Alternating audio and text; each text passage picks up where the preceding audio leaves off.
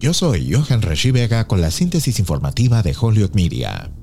6 educadores de las escuelas públicas de Holyoke recibieron una visita sorpresa el martes por parte del superintendente Anthony Soto con flores, globos y una proclamación del alcalde de Holyoke, Joshua García, en reconocimiento a su selección como ganadores del Premio de Excelencia en Educación del Valle Pionero 2022. Cada año se honra a más de 100 educadores del oeste de Massachusetts. Los ganadores del Premio a la Excelencia en la Enseñanza de este año en Holyoke incluyen a Nana Boadu Ansah, maestra de Artes del Lenguaje Inglés de tercer grado en la Escuela Morgan; Mary Becker, maestra de Inglés como segundo idioma en Kelly School; Mario Feliciano, maestro de Inglés como segundo idioma en el Campus Dean de la Escuela Secundaria de Holyoke; Corinne Mogel, consejera escolar en Holyoke STEM Academy; Abigail McAndrew, maestra de Artes del Lenguaje Inglés de cuarto grado en la Escuela McMahon; y Karen Dewey, maestra en el programa RISE en Holyoke High School Campus Norte. Los 6 ganadores del premio serán honrados durante un banquete el 11 de mayo.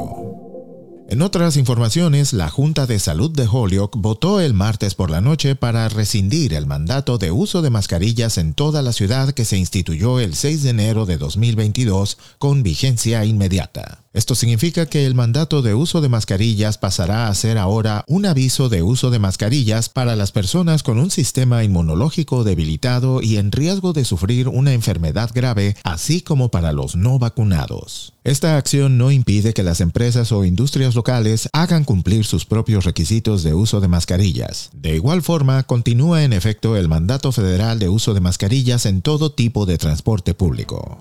Yo soy Johan Rashi Vega y esta fue la síntesis informativa de Holyoke Media a través de WHMP.